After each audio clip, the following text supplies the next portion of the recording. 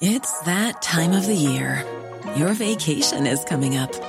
You can already hear the beach waves, feel the warm breeze, relax, and think about work. You really, really want it all to work out while you're away. Monday.com gives you and the team that peace of mind. When all work is on one platform and everyone's in sync, things just flow.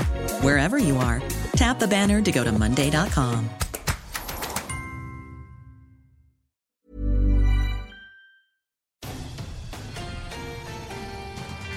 Tropics continue to be very active as we look at Tropical Depression Erin and Hurricane Dorian.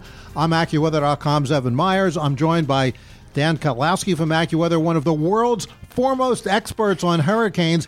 And this is Weather Insider for Wednesday, August 28th. We are in our evening edition, and we are at episode number 128. And Dan, thanks a lot for being here. Okay. And what we're going to do first off is talk about Erin. It's to the east of Cape Hatteras. It's moving northward, but it is going to turn more to the northeast. And even though it's not directly affecting the northeast and mid-Atlantic coastline, it is having some effects. It's having rip currents and all kinds of tidal impacts from Cape Hatteras on northward. And also it's helping funnel some rain into New England. It is. It's a depression. It does have a circulation with it. It's not a tropical storm or hurricane by all means, and it's not producing phenomenal waves or anything like that.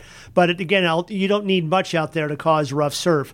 But as you said, it's moving northward. It's a depression simply because it can't get its act together. It's a very strongly sheared system, and so it's unlikely that it will ever be much more than just what it is right now. Now, as it transitions to a non-tropical system, then it might strength a little bit, so don't be surprised if winds are up to like 35 knots or about 40 miles an hour or so tomorrow night then. And Dan, when that happens, where will it be located if it does strengthen a little bit? It'll be just to the south of Nova Scotia, and actually it should make landfall somewhere over what's left, there'll be a low-pressure area moving inland over southern Nova Scotia, just east of Yarmouth, and then probably tracking just inland. And, of course, obviously we'll have to deal with heavy rain and gusty winds with that, but it should pass either over just to the west of Halifax and then probably move through the easternmost portion of the St. Lawrence Seaway right there. And, of course, it will move also over Prince Edward Island as well.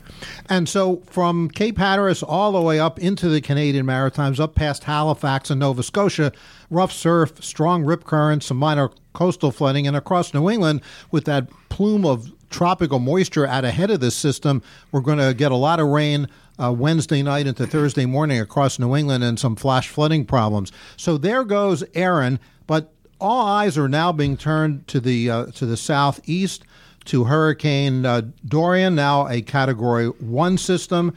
It is passing just north and northeast of Puerto Rico. It'll then head into the Bahamas.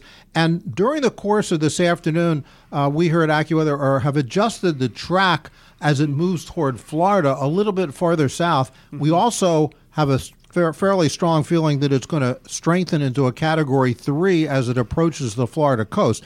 By no means is it certain that it's going to do that or hit the Florida coast, but the most likely is a hit on the Florida coast. And as I said, we're adjusting the track a little bit southward instead of from the Space Coast on northward, south of the Space Coast. So, Dan, talk specifically about, at this point, why it's going to strengthen, where it's going to strengthen, and where and when we think it's going to hit Florida. Okay. Well, first of all, like you said, it's moving away from the Virgin Islands and Puerto Rico. It really slammed the Virgin Islands with hurricane-force winds, and there's still going to be very strong winds and heavy rain across those islands, Vacay and Culebra as well. That's the two islands just east of Puerto Rico. And extreme northeastern Puerto Rico may also see some stuff yet this evening. But for the most part, it's moving away from that area. And let me interrupt you one second and ask this, Dan. Obviously, 2 years ago now, Maria devastating the island of Puerto Rico. They're still recovering.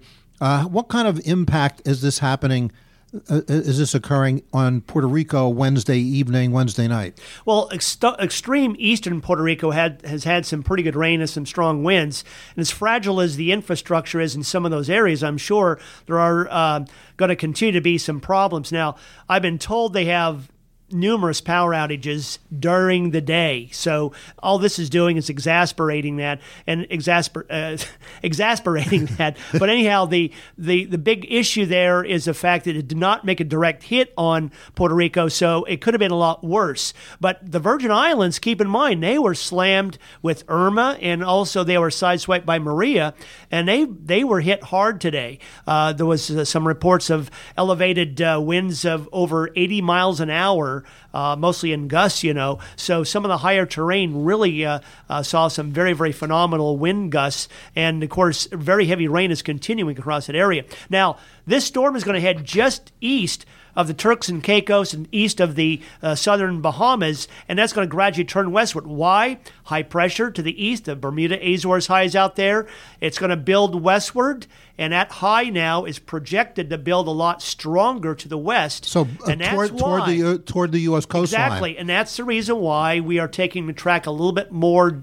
It'll turn more to the west then as we get into Sunday and Sunday night then. So, Dan, when will it hit? At least, right now is our best idea.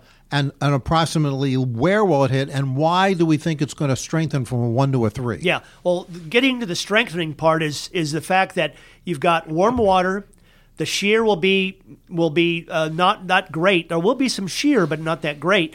The big issue is the fact that it won't have the dry air that was causing major issues with it the last few days. The air is very moist and unstable over east of the Bahamas where it's going to track. So ideal conditions are going to allow it to become a major hurricane as we get into the weekend, and it may happen as early as maybe first thing Saturday. And a 3 definitely is a major hurricane. And then again, timing for where it makes landfall and where? Okay, so timing of landfall, it'll be landfall Sunday evening, somewhere roughly between Miami and probably Melbourne, somewhere in that general area through there. So Miami's not out of the woods. It's very possible this thing could slam right into Miami, but anywhere between Miami and Daytona Beach, Melbourne is certainly the area. Now, keep in mind that the effects of the hurricane expand pretty far out. Now, people said, well, this is a small hurricane.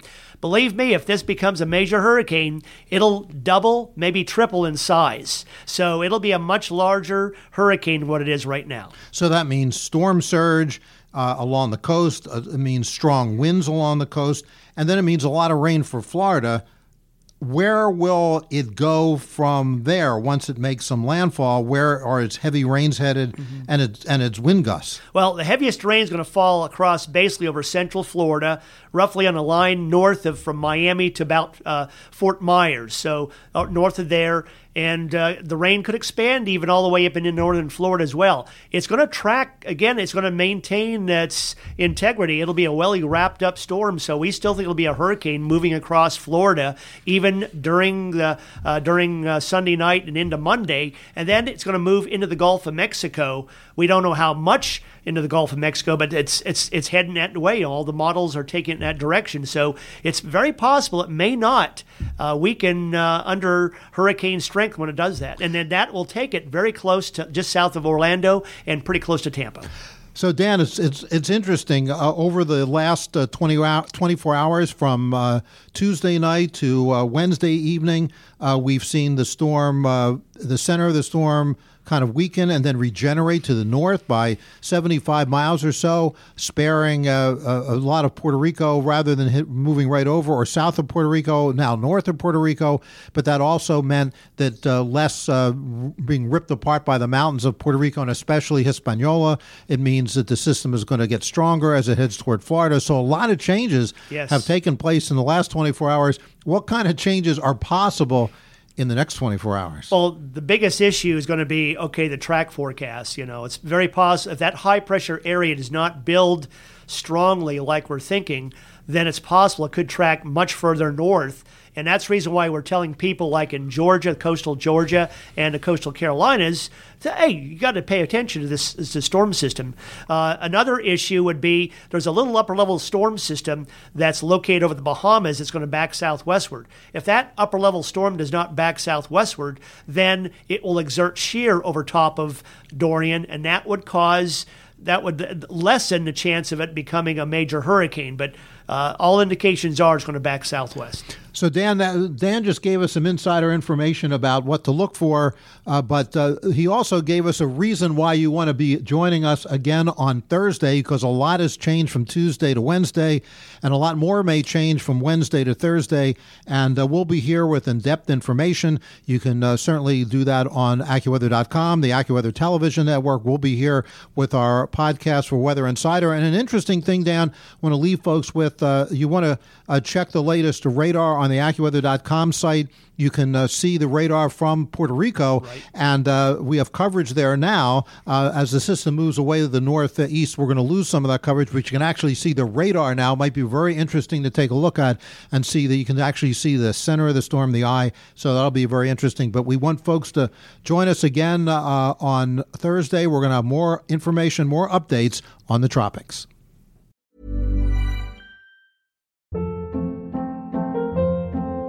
Hold up. What was that? Boring. No flavor. That was as bad as those leftovers you ate all week. Keke Palmer here, and it's time to say hello to something fresh and guilt-free. Hello Fresh. Jazz up dinner with pecan-crusted chicken or garlic butter shrimp scampi. Now that's music to my mouth. Hello Fresh. Let's get this dinner party started. Discover all the delicious possibilities at HelloFresh.com.